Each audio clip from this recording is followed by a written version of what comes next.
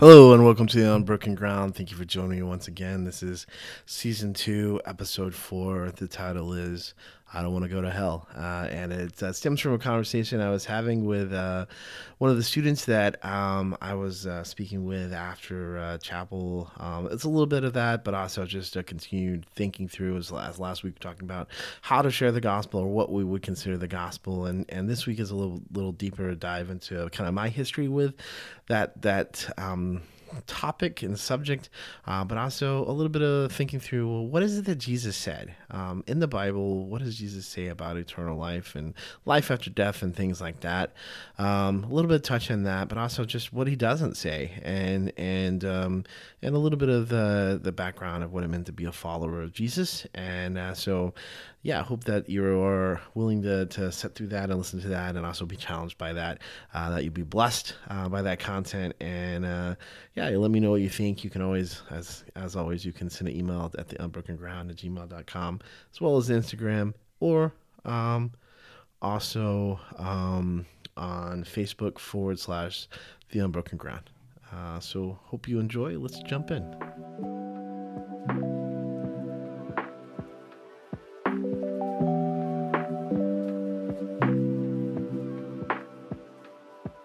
I don't want to go to hell.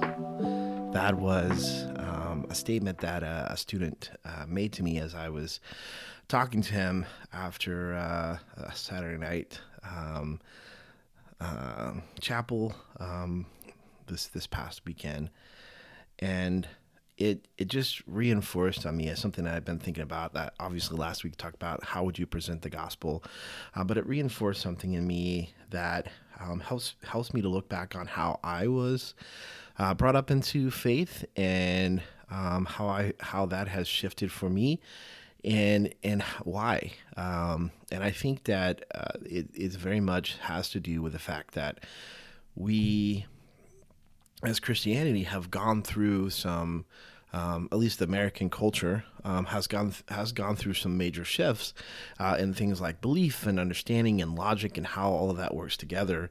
And especially in my younger days, we shifted to this idea of with the attacks that were coming from things like evolution and science and secularism, secularism, easy for me to say, from the secular world, that we shifted out of trying to be any kind of dialogue in those areas, and instead really focused on an area that science couldn't even distinctly speak into, which is what happens after death. Like, what do you have a soul? And so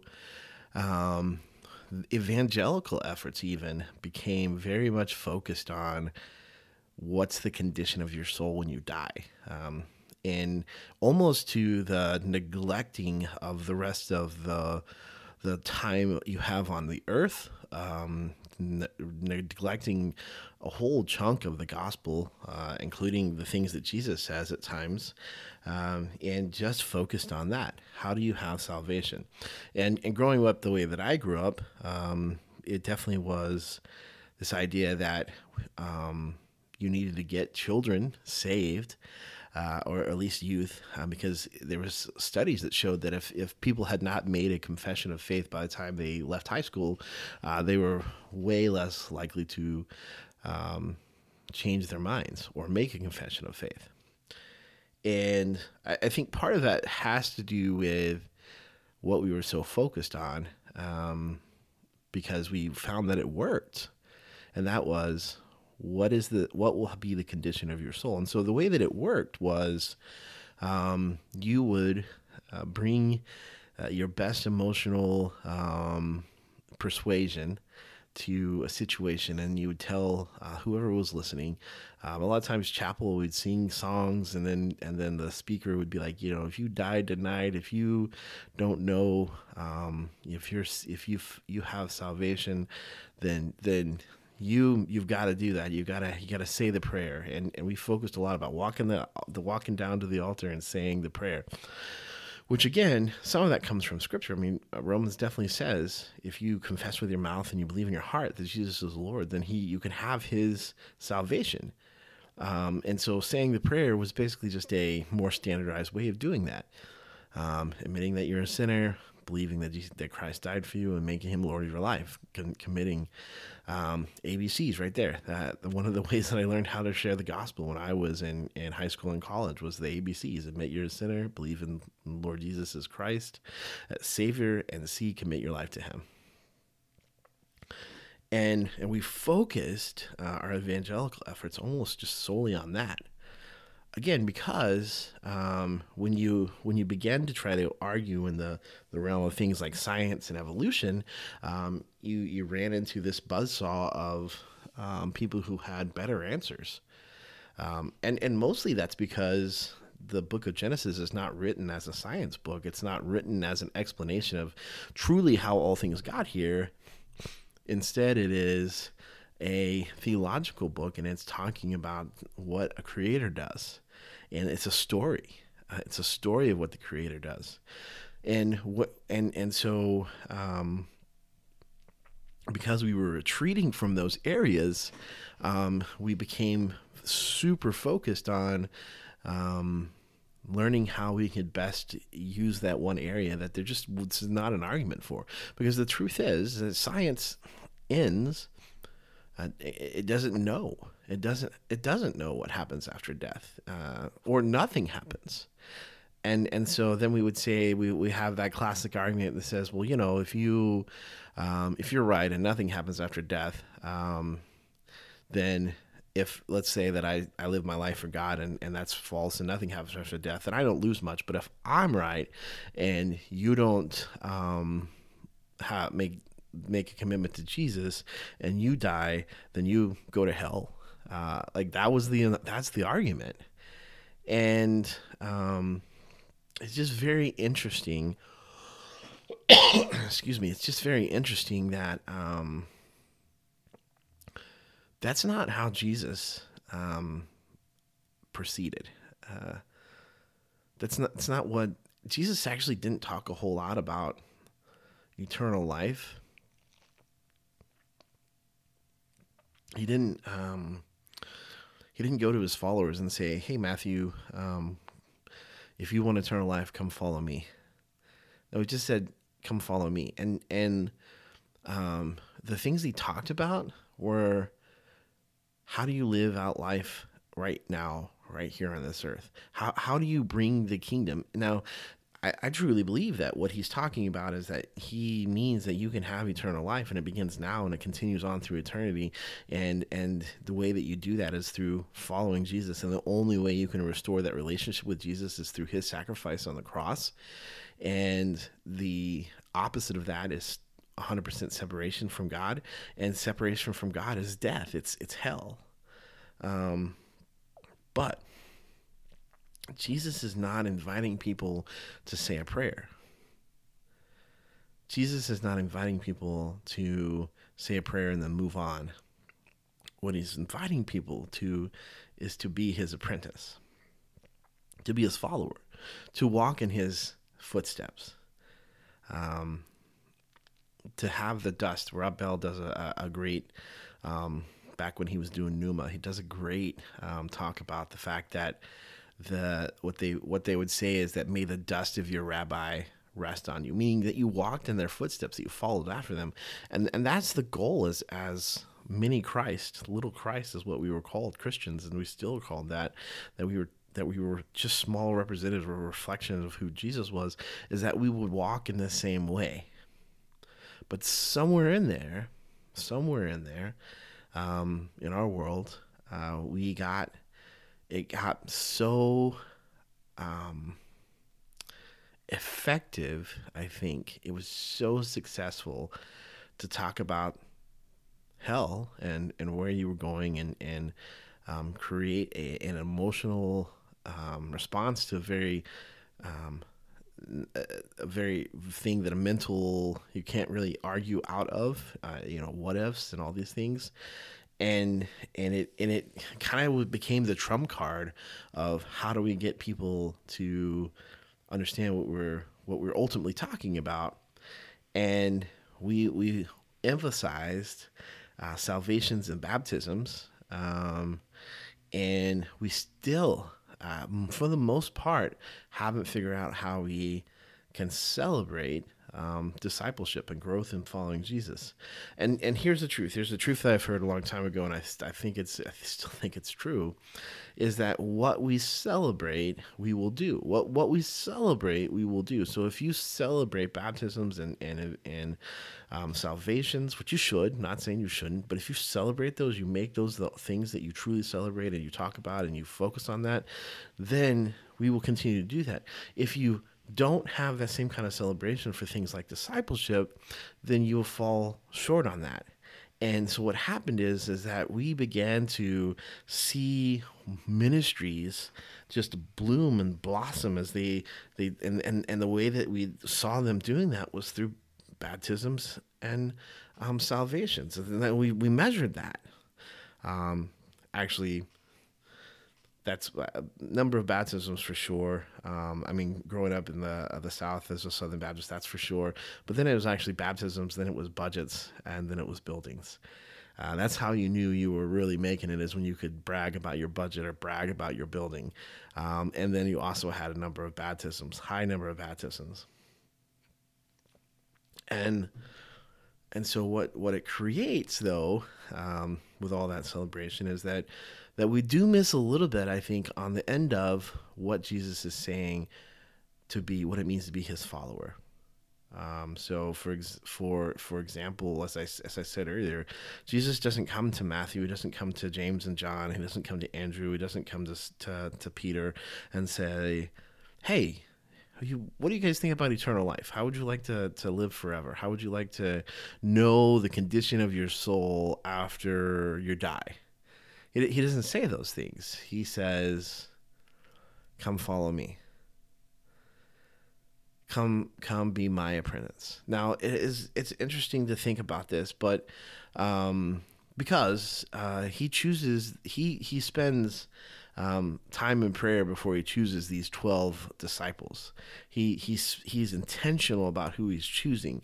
But one of the things I think is so amazing about this is that he's not choosing people that he's given the ABC of the Gospels to.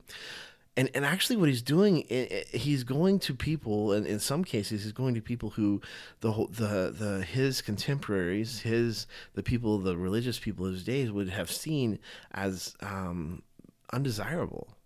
If you wanted to follow a rabbi in Jesus's day, and again, a lot of this I think I'm pulling from old pneumatomics with Rob Bell. But if you wanted to follow a rabbi, the first thing you had to do was just memorize the first 5 books of the Bible.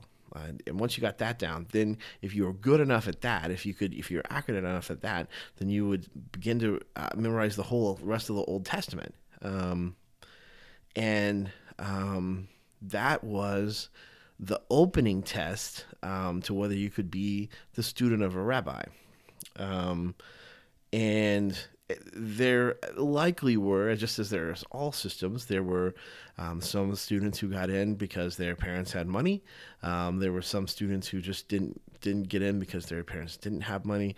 But in between there was this whole prestigious thing of saying, like, well, if God really wants you, or God has created you to do this, you'll do it because it'll shine through.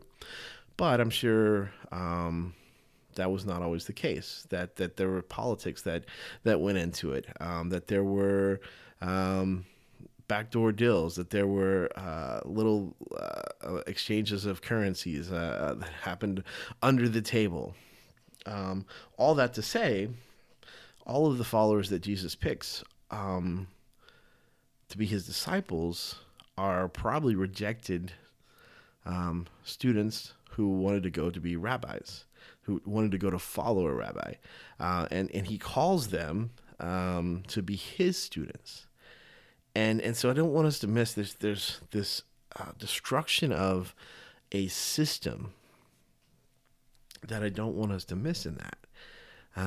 Jesus calls the unqualified, the poor, the non-righteous, the the tax collectors and the sinners to be his followers.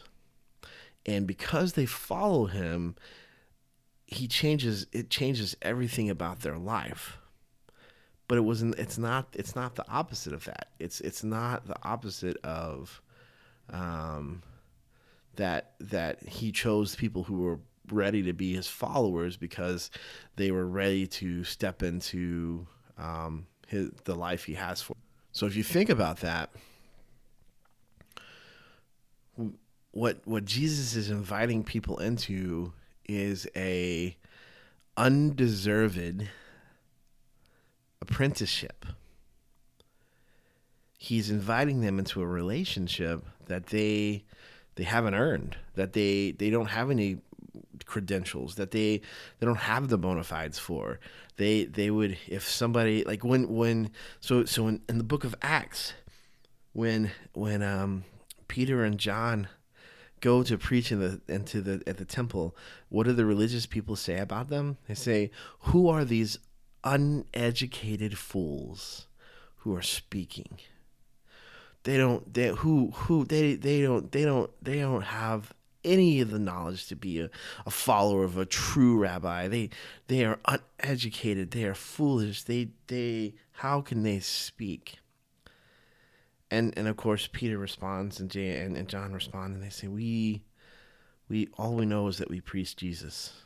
We preach Jesus, and that's all that we know. We don't know all the finer theological arguments that you guys probably do. We don't know all of the law like you do, but what we do know, and this echoes another prayer or another person in John, but what we do know is we know Jesus and Jesus resurrected.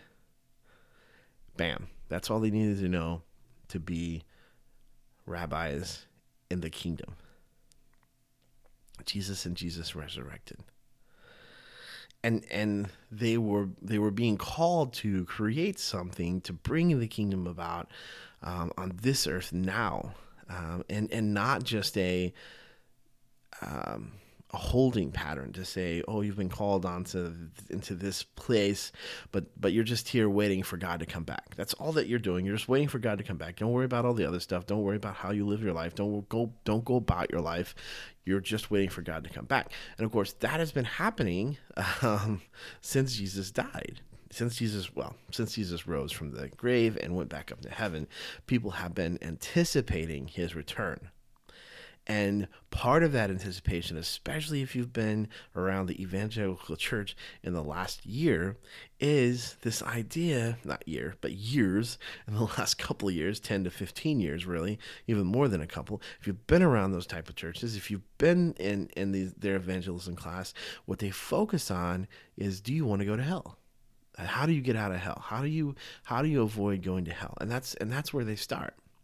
Because it is the place that science and technology have yet to touch, and our souls long to know what it's like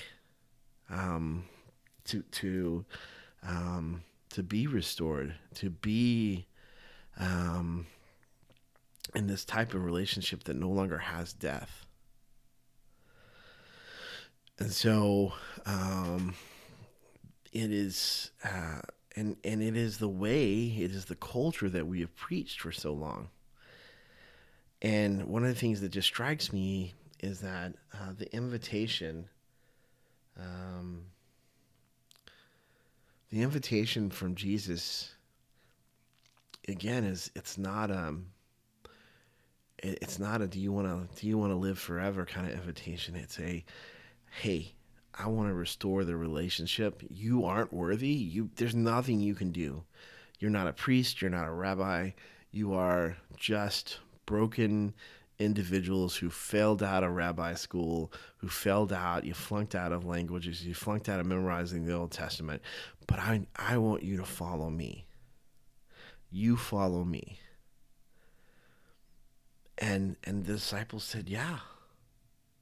And I said I was reminiscent to another story in John, and it's another fascinating story, because Jesus is feuding with the religious people, and so on the Sabbath he sees a blind man, and he says, do you want to be healed? And the blind man says, Jesus, I'm the blind guy here, but I mean, even I can see that I want to be healed. I'm here in this temple. I lay next to this pool, so when the water stir, I can get up and try to get in there. But I'm not fast enough. I don't have friends. I can't. And so Jesus says, all right, be healed, and take your mat and go. And so the religious people got mad because he picked up his mat. So they begin to question him. Who healed you? Who told you to carry your mat? You're doing work on the Sabbath. How dare you? And the guy was like, look, here's the deal. I don't know your rules, but what I do know is this. I was blind, and now I see. I was broken. I couldn't see things, and now I do. So that's what I know. Like, does he come from God? He healed me. He has to have come from God. He must have come from God. And of course, the religious people hated hearing this, because he was like, well, do you want to be his disciples too? It's pretty amazing. I think you would. And they're like, no. He told you to carry that mat on the Sabbath. He can't be really from God. They called his parents, and they said, is this your son? Maybe it's a trick. We found somebody that looked like the guy, but he can see. He didn't really get healed, because it doesn't fit into my theological boxes. What the religious leaders were saying, that if this person is healing people, then that kind of legitimizes his claims about who he says he is. And so if you're going against that, then you have to find a reason why. So they called his parents, and his parents said, hey, all we know is that that's our son. He was blind, and now he can see. He was born blind, now he can see. That's all we know. We don't have any other answers, because they were afraid that they were going to get kicked out of the synagogue.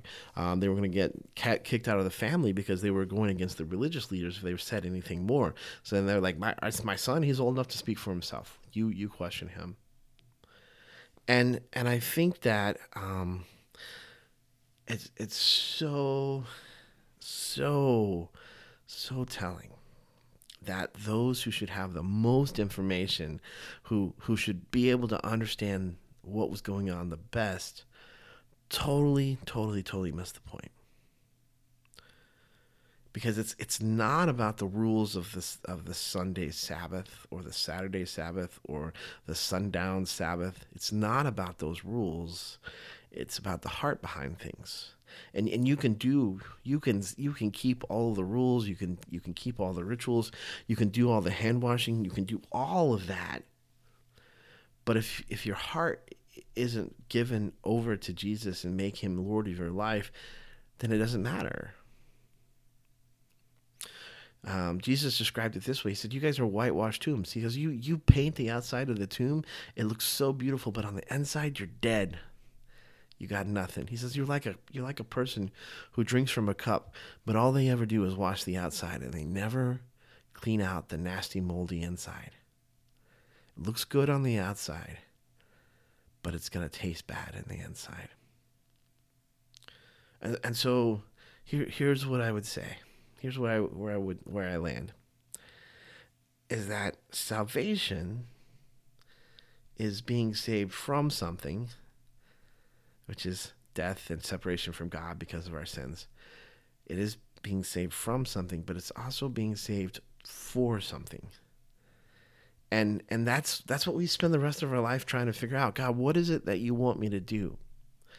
And what's so powerful that I think we've missed on, because we've retreated away from the idea of how one ought to live their life. We've retreated from that because we've lost, in as far as the educational and logical standpoint, arguments. A lot of times we've lost because we eventually get to a point where it's like, well, this is what we just have faith in, and the scientific world doesn't have room for faith, which is not true that all scientists can't have faith, but when we're talking about trying to, argue about faith and those type of things, we've lost, and so we retreat, and so people, possible disciples, don't see us live out his truth in the things that we do. Our kids, our friends, our coworkers, do they see the difference that Jesus makes in your life? Because that's what come follow me. That's what making you Lord of my life, Jesus. That's what that means. And if we don't do that, if we're not able to do that, then that's when I feel like that's when God says, look, I've got the instructions. I've got some ideas on how you might live a quieter, easier life. And it really just, like, God just placed on a lot of the things that just wreck our lives. Um, he's like, those are sin. Don't do those. You'll be better off, in fact, if you don't do those, because the opposite of those are things like peace and joy and happiness and self-control and kindness and righteousness. It says, so you'll actually enjoy life more if you don't do those things that are sinful. You'll actually be blessed. You'll actually have more and more and better if you don't do the things that are sinful. Like this is how you should orientate your life, to be like Jesus. And we'll often miss that because we are too busy convincing people whether or not that we want to talk to them about whether or not they're going to be going to heaven or hell. It is a piece of the whole equation, right? You can't just outright ignore it. I'm not saying that, but when we make that the end all, the catch all, the end all, I think that it makes sense that people kind of walk away from faith, that people kind of decide that they got manipulated into making a decision, and that decision isn't real. And honestly, that decision is not really making a difference in how they live their life. I mean, for a lot of people, a lot of Christians even, you go, okay, well, what difference does Jesus make in your life? Other than a lot of times it's like, oh, I pray more now, or I feel like I've got the God of the universe on my side, and I pray, I communicate. But does it change the way you treat people? Does it change the way you talk? Does it change the way you act? Because if it doesn't, then I question what gospel it is. Because Jesus and Paul would say, follow me. Follow me. And if you believe in a gospel that doesn't challenge you to follow Jesus, then I challenge you to re-examine what that gospel means. Doesn't mean you're not saved. I believe that God uses all types of just different things in our lives to bring us to that place of salvation. Different denominations, different language, and so it doesn't mean you're not saved. But if it may mean that you're off track, because God intends for you to live a life that is glorifying to Him, and that is along the track of where you're supposed to go. And it's kind of like the question about salvation. If you believe that nothing's going to happen, and that's true, and then you don't lose much. But if I believe that you're going to perish without salvation, then it would be something I'd want to tell you about. I'd want to reach out to you. I'd want to share that with you as much as you want that to be shared with you. But at the end of the day, the question is not, do you believe that you deserve hell? Because the answer is yes, because we've all fallen short of the glory of God, and because we've all fallen short of the God. What we deserve is unending punishment for our sins and our evil deeds and the things that we do. But the gift of God, so this is a gift, this is something that you can't earn, deserve, or even take any credit for. You receive it. The gift of God is eternal life. But that is life that begins now and continues on through all eternity. And so when we kind of make it small L life, we do it a huge disservice. So my challenge for you this week, guys, is to think through, what is it that you need to give up? What is it that you can give up? What is it that you need to change about yourself in order to be able to say that you truly are every day following Jesus? What would it look like? Here's the last challenge. What would it look like for you to go all in on following Jesus. Not just salvation, not just a prayer you prayed, not just a baptism, not just a confirmation class, but a desperate desire to chase after Jesus and be like Jesus is, Jesus was, and continues to be to those who need that encouragement. That's the challenge this week. Thank you guys for listening so much. This has been a little bit different, rambling through some things because I've been at camp, and so sometimes it gets pretty long-winded at the end, and I'm tired, and I'm not sure what I'm saying. So thank you guys for sticking with me, listening. I pray that you'll hear that challenge and take it and be able to speak to one or two people this week about what it means to share the gospel.